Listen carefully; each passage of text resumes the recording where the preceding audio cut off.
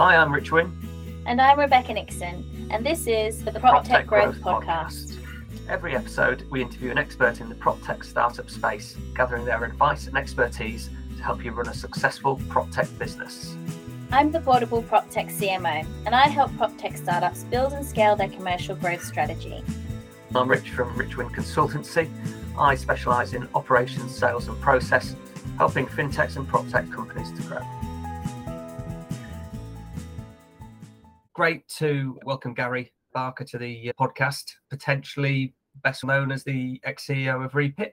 We're going to get into some really interesting conversations around growth with Gary. Well, first of all, thanks for having me on. It's always a pleasure talking about PropTech and growth. It's part of my DNA. But I was talking to somebody today and they said, what is your background? And I said, property. And they said, how long have you been in property for then? And I had to depress myself and said, it's been 25 years.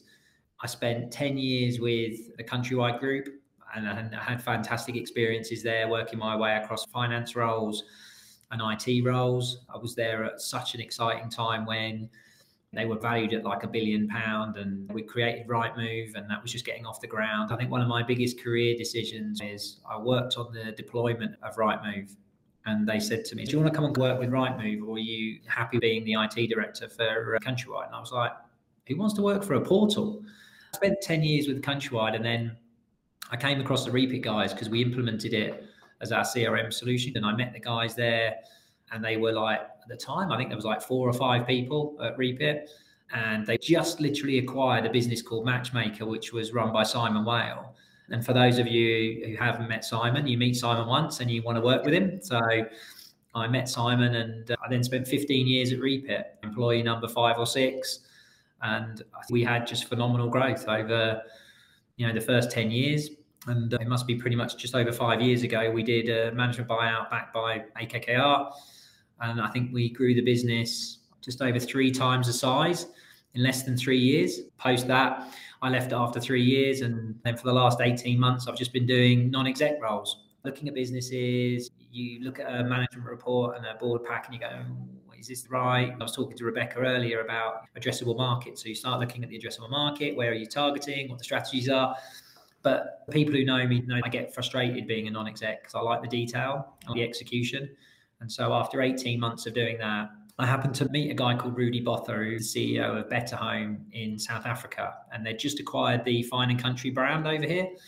I met up with him for the worst lunch we'll ever have in our life. It was throwing it down with rain. We ended up going to an Itsu.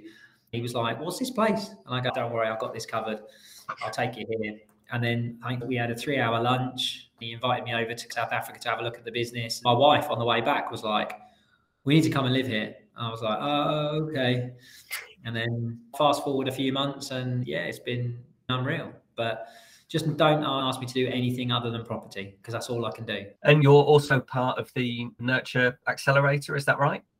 Yeah, and this is something that a lot of people look at is that they do a lot of partnerships. Maybe I'll ask Rebecca about this as well in a minute because I know she's seen a lot of this. You create these partnerships with lots of different businesses. And the problem is the partnership always has more value on one side. And getting that right is a little bit of a seesaw. So we looked at that and Nurture and said, Jesus, we've got 4,000 odd offices using one of our software platforms. Yes, we can do these partnerships and we can plug this in, we can plug that in, but sometimes we want it more, sometimes they want it more. And we was like, right, what can we do that actually means that we're together and we're unified? So as a board, we looked at it and said, look, we've got a lot of experience growing businesses. We've got a lot of experience integrating businesses. You know what, let's help them. So we launched the accelerator on the basis that we'll invest in early stage businesses that had a really good growth objective, but we would treat it as a proper kind of VC. And then what we would do is we would push that through our networks and we would offer more and more. But at least that way, it was no longer a partnership. So we used to kind of call it build, buy, partner.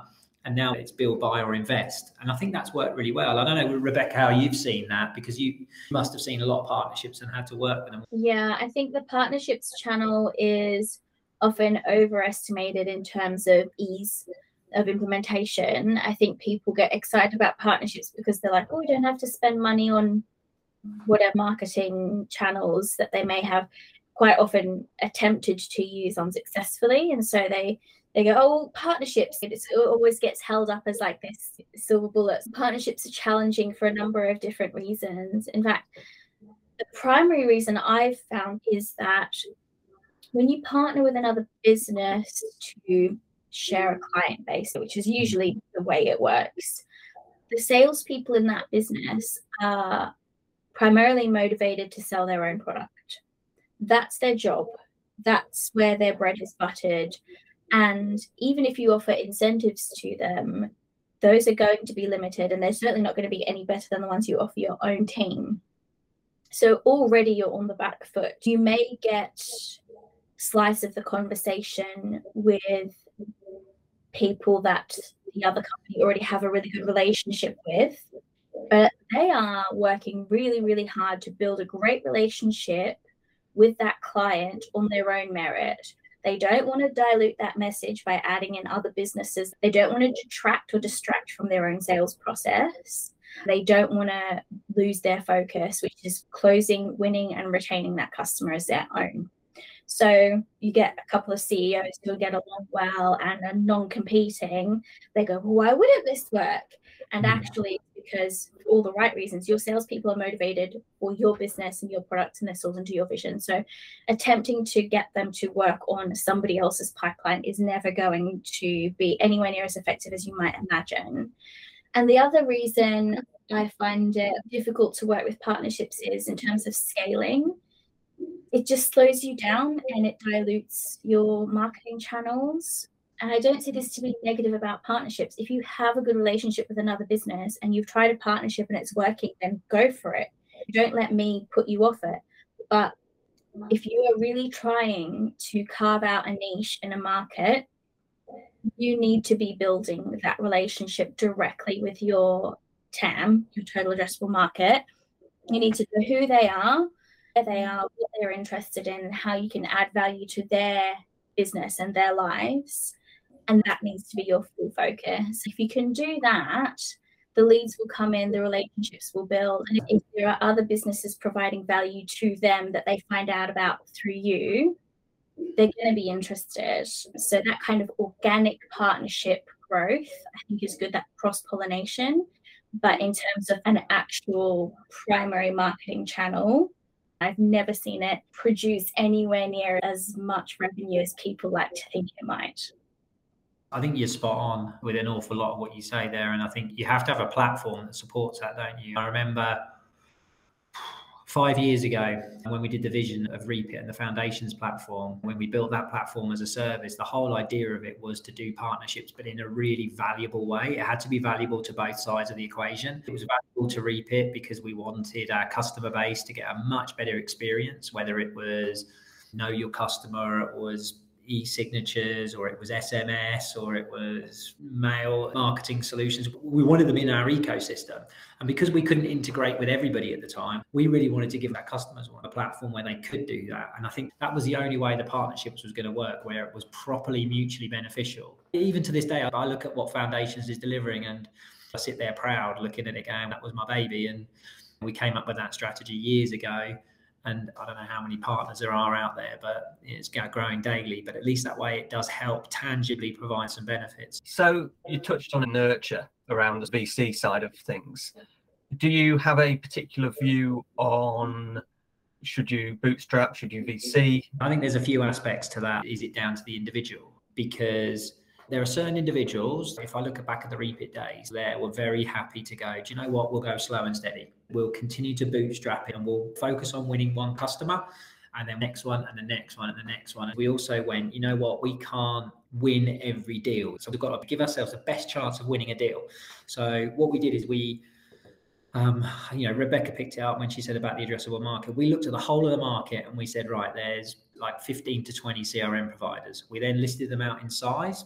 And we had the whole industry kind of mapped out. What we then did is saw all of these CRM providers. We looked at all of their functionality.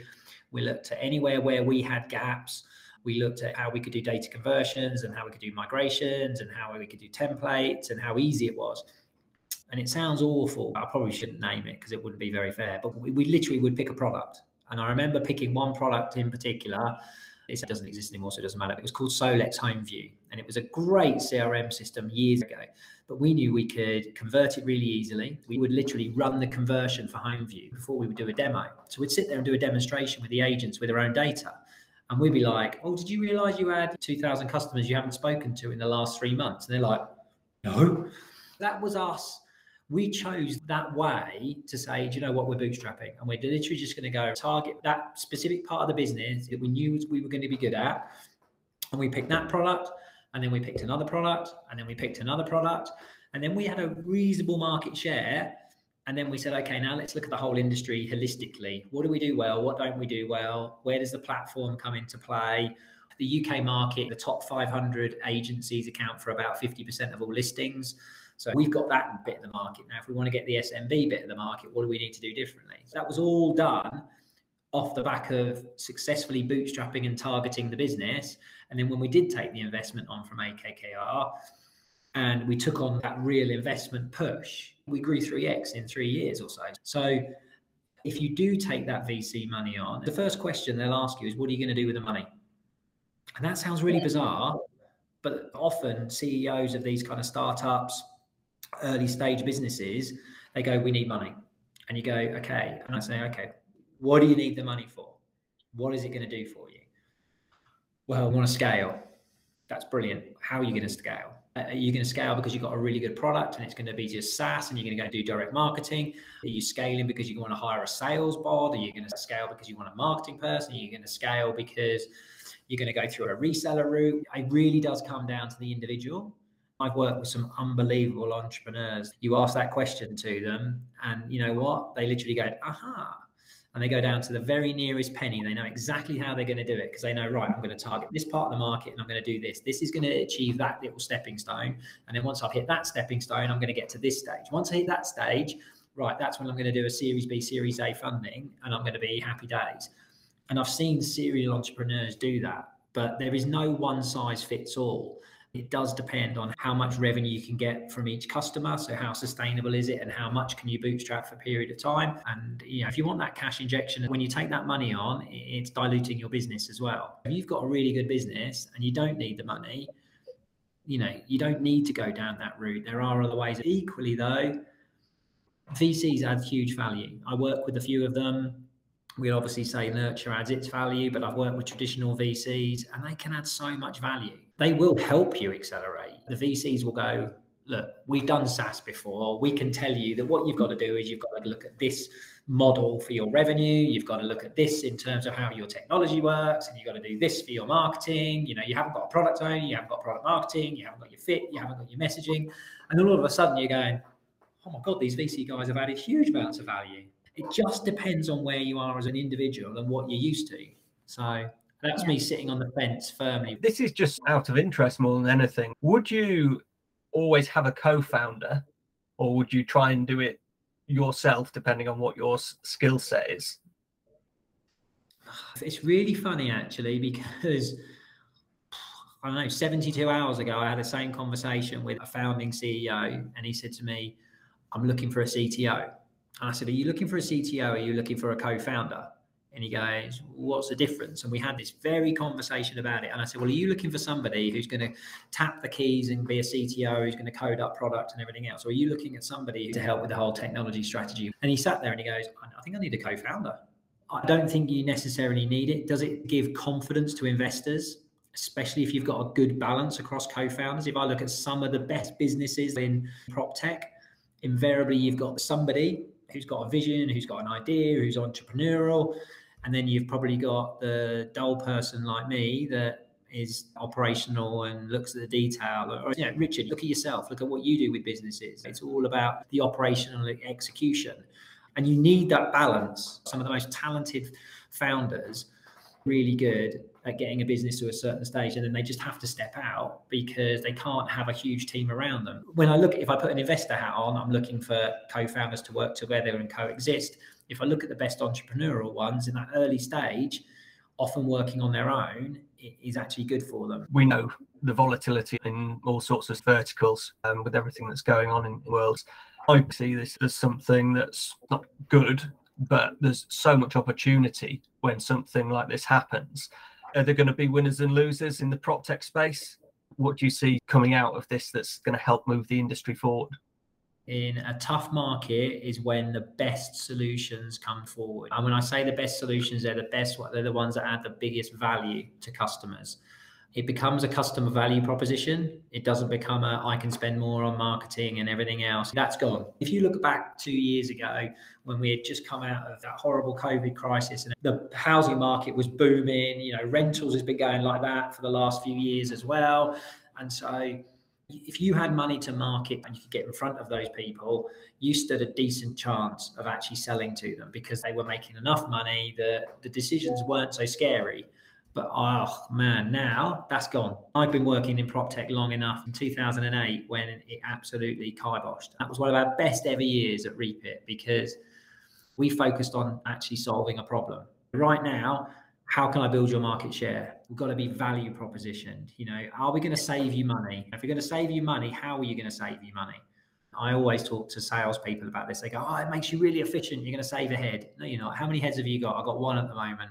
Well, I can't save one head. So that argument is potentially flawed. You've got to get that right. It may well be if you've got 10 people doing that job and you can then bring it down by 1 or 2. I've seen that absolutely demonstrable. But how's this software solution going to generate more revenue, more market share? How am I going to reach more people? Well, it helps me reach more people because we use retargeting or we use AI to actually focus, or we take all your leads and we requalify them for you and we make sure that you're only talking to people that can do it. All of those kinds of solutions make a big difference. I mean, Richard, if you went into a business tomorrow and you go, right, show me your P&L. And then you're going to look at the cost base. In a tough market, cost is one thing. And then the revenue, you can only grow it by a certain amount. So if you're going to grow it by a certain amount, what are you going to do? I hear a lot of people talk about, now's the time to advertise and market and everything else. If you're doing brand marketing, you're wasting your time. We've now got to be product focused. Rebecca, what do you think? I mean, you must see this day in, day out. I do. And it amazes me. This is so many people I speak to. They're like, we're spending 5-10 grand a month on things like PR. And apologies to all the PR agencies out there who work in our space, but in every single startup I've ever worked at, the first thing I've done is fire the PR company. I've yet to meet one that provides measurable ROI for what they do. And they talk about brand recognition, but brand recognition is only worthwhile in the context of lead generation and relationship building and value proposition. Brand recognition in and of itself is just nothing. It's just fluff. Everyone knows who McDonald's is. You're not McDonald's. You're not Apple. You're not Nike. You are a product. And you are selling to businesses who have tight margins and they have investors who are expecting to see a return on that investment. So the first thing I do whenever I go into any business, before I start working with them, I sort of interview a business before I pitch to them. And I am asking them questions that they're sometimes quite taken aback by. I ask them, what's your runway? How many customers do you currently have? What's your ARR? What's your TAM? What's your total addressable market? What's your value proposition to that market? Your existing customers, why do they love your product? That is a really, really key one for me, because so often the messaging that a business is putting out into the world isn't actually in line with why their customers are with them. And people will come to you as a marketing person and they sort of look at you like you're a poetic guru, like you're going to write some amazing tagline that's going to get them loads of customers. And actually the first thing I do is I go, what are your customers saying about you? Why do they love you? And I take those words and from that, I craft the messaging. I don't make it up. I go to the customer because the customer knows what value they're getting and why it's worth spending money on this product. And from there, that's where you get the real gold. That's where you get the really amazing messaging that resonates with your market. And you put that out and it becomes this amazing feedback loop of growth. In these situations, or where we are at the moment, are we almost back to the people by people? And it's because, you've had a good relationship. Is that where the value is? now, or is it the value of the product? I think it's gone the other way. The relationships open the doors, but its solution has to stand up on its own 2 feet. In a very buoyant, active market, there is a concept of I'll try it. You've only got to do one sale to pay for it, whatever that is. All of those arguments right now, that's gone. I suspect I could pick up the phone to a lot of my friends and go, look, I've got this new great solution. You know, have a look at it. And they'll have a look at it, but they'll go, you know what, Gary, the margins are tight in agency, both on the sales and the letting side for different reasons. If you look at where their biggest spend comes from outside of people, it's invariably the portals. That's not going to shift or change anytime soon. We won't have that debate, definitely not right now. Outside of that, they're going to tread very carefully. But what I can tell you, in the UK, 5 years ago, we surveyed agents and I thought, well, let me have a look at how many pieces of software they actually use. So we did that analysis, and on average, it's between 12 and 15 pieces of software an agent will use. Can I ask a quick question about that? Because that's a really, really interesting statistic that I think our listeners will want to know a bit more about. 12 to 15 pieces of software. Are you talking about specialized industry software or software in general? I'm assuming the industry software. Yeah, industry software. So they were using between 12 and 15 pieces of broadly PropTech type solutions. It was mind blowing. And the guys at BetterHome kind of said to me, no. In South Africa, it's 5 or 6. And I was like, okay. And I do what I like doing. I researched it. BetterHome have about 17, 18% market share across South Africa. So I sent a survey out to all of their brands. I didn't ask them how many pieces of software they use, because invariably you don't get the right answer. We drilled it down into, how do you find using this piece of software? What do you do for this kind of thing? How do you manage this kind of process? It was a horrible survey, one of the worst ones I've ever done, because it took on average 25 minutes to complete. It was far too long. And the level of return we got was way higher than expected. But what it did is it emphasized that they have between 10 and 13 pieces of software. So it's nearly the same as the UK. Guarantee in Australia, it's exactly the same. America, it's actually slightly more. We're talking about an industry here that is still very, very unconnected with how it operates. So that value proposition is even tighter now because of the fact that people will look at that and go, do I really need 15 pieces of software? Actually, can I consolidate this across 1, 2, 3, 4 providers? Relationships open doors, solution actually sells. I have to agree. And I think 15 years ago, it was different. You could be like, hey, is this really cool new thing? And I'm always saying this to people who have AI or machine learning. They want to slap that everywhere and be like, it's so cool. And they always talk about their technology and really it has to absolutely come down to what value are you offering the client? What is the customer getting out of this? What's in it for them? Because something that's really cool and interesting is no longer a value proposition. It really has to improve their bottom line as a business. That's definitely the angle that I'm pushing. So we're very much on the same page in that regard. I would really love to know from you what changes you've seen over the time that you've spent in this niche. Yeah, I'll answer that in just a second. I was going to add as well, one of the things that right now is really important from a growth strategy as well is not losing customers. People forget about their existing customer base and they forget that their customers were paying for a solution. Yeah? How many prop techs and technology businesses globally analyze what customers are using in their software? I had a great team. We analyzed every single piece. So we knew how many agents were using our software and which parts of the software they were actually using. And we would go in there every single month. And Gary Hardy used to present these reports to the biggest customers. He would go into the biggest customers and go, look, do you realize you're not contacting your past buyers and past sellers? Do you know that only 50% of your lead inquiries have actually been dealt with? Do you know you got 25% of your stock that's going to withdraw because you've had no offers for it?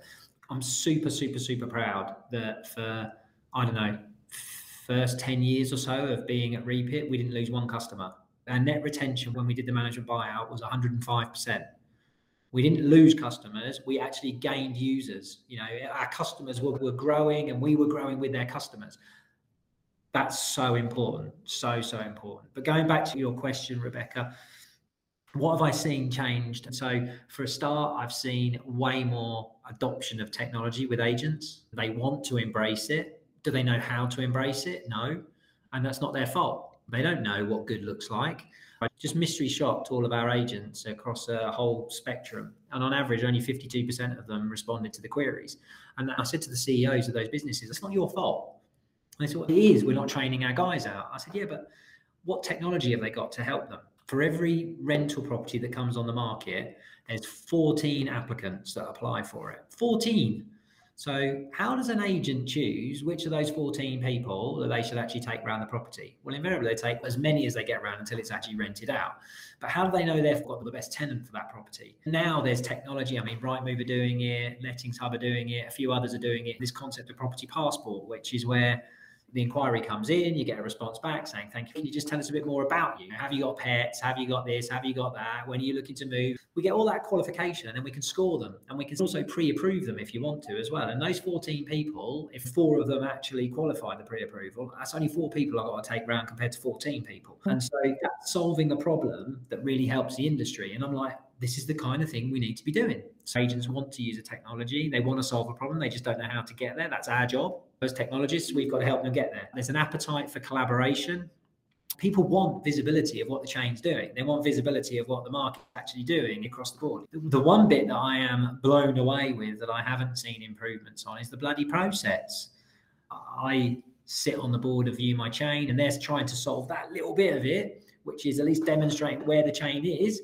But where's the process? Where's the government initiative? We all know what we want to do, but how the hell can you get an oil tanker like the property industry to kind of just shift and change a little bit? I'm such good friends with Peter Ambrose from the partnership. Love him to bits, superstar. So I'll name check him here.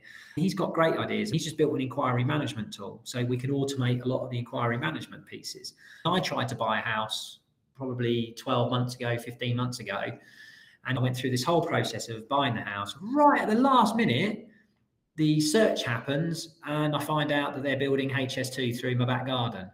Well, not being funny, why didn't I know about that up front?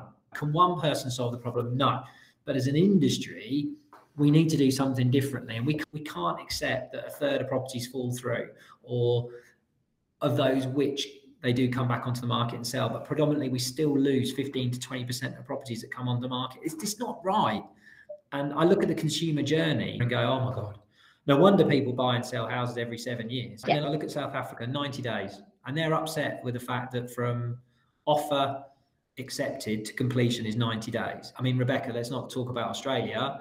I mean, with PEXA now, you can do an auction to settlement in 7 days or something ridiculous? Yeah. It's no more complicated than, say, buying a car. There's some process and some checks. I've just gone through this myself about the same time frame as you, Gary, so I speak as a consumer as well. The process is an absolute nightmare. When you think about the way things work now, you do all of your research up front and get all the information you need to make a purchase decision, and then you have the process afterwards. Even on the most basic level, Amazon, Google, platform you're using to make a purchase decision, it's all there. You read, you compare, you read reviews. All of my mental search parameters are there at the top, and I go through a process and make a purchase decision. The housing market has not got to that point at all. The information you get from a building survey is upfront purchase information. How safe is this building? How much work does it need done on it? The survey should be happening before it even gets listed, because that information is relevant to the purchase decision. There's so much information. And I found when viewing properties, there was this idea that sellers and agents had, which again, not their fault, but if you just come and see it, I can convince you that it's worth all of that stress and all of that drama. You'll just love it and then you'll buy it. And I'm afraid that people won't do that anymore, and sales fall through every single day because searches come back in a certain way, or the survey comes back with certain results. And sellers and agents would all save themselves a lot of loss and a lot of hassle if they fixed the process and gave buyers that information up front. And actually, you might even open up your market to a whole lot of new buyers who wouldn't have considered the property in the first place, but because they've got this information up front, they're more motivated to buy. That's my view on it. 100%. I'm massively on the page. I built the HIPS technology for Countrywide. I worked with Steve Richmond, who's now the COO of LSL. And I remember picking up the phone to him and he goes, got some horrible news for you. We've just been told it's being canned. And I was like, oh. And I remember at the time, everybody was like, oh, yes, it's great. It's been canned. And now you look back on it and you think, okay, look, it wasn't perfect, but man, if we were to get that upfront information, it's a starting point. It's an entry into it. There's so many different ways of pulling this together. And I just believe that as an industry, we need to kind of step up and do more of this. That for me was the next step of where I would have been taking Reapit, is how the hell do you solve the process? We've got a technology platform that was designed to handle every part of this. I can actually solve that problem. And I know a number of ways in which I would do it, but we've got to go there. Without that, we're not going to see any changes, I'm afraid. That's where I see it going at the moment. I think more of the solutions that connect that industry up together and make it easier to buy and sell. On the new build side, obviously Zoopla, your move, have almost got that wrapped up. They have all the information up front because they've built the property. So it is easier in that respect. But there has to be something within that you can do for existing properties. What I would like to see, which is never going to happen, but I think would be really interesting, would be a groundbreaking move if Rightmove stepped forward and said, we are going to change, we are going to do this, we are going to get everything in one place, because it needs someone brave enough to step forward and do that, because all the little companies can try as hard as they want, but we need somebody out of the top 5 biggest companies. Yeah. Otherwise, it's just not going to happen. It's a strategy that I would have to completely change this industry. But if you think about the property industry as a marketplace, if you talk about Amazon and a marketplace, if you wanted to get something now, you go to that marketplace.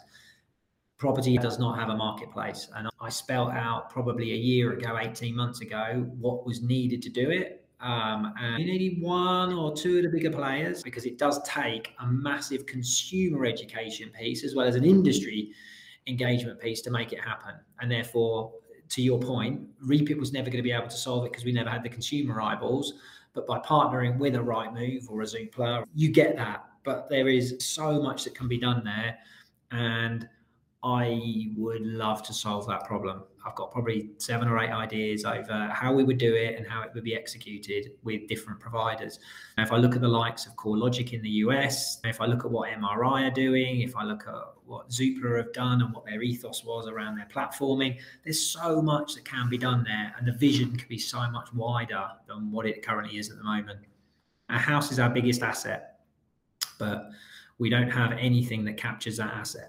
Where's the consumer? Where's the consumer technology? How often do we sit at home with pieces of paper and stuff like this? We shouldn't have that anymore. We should know exactly what's going on digitally. There's some cool stuff, I think, that's coming along that if you can get the consumer eyeballs to buy into it and you can get the understanding of what it needs, there's massive, massive opportunity there. Yeah, definitely. And what a great point to finish. What I've taken from this is absolutely huge, and will help us with speaking to other people as well. I know you're a busy man. Thank you for your time. There's some really great stuff there. So thank you very much for that, Gary. It's been great to talk to you guys, and I know how much value you add to businesses, and it's good to talk about just technology in general and how we all try and do the right thing in PropTech. You know, we love this industry. It's why we've been doing it for so long. Awesome. Thank you so much, Gary.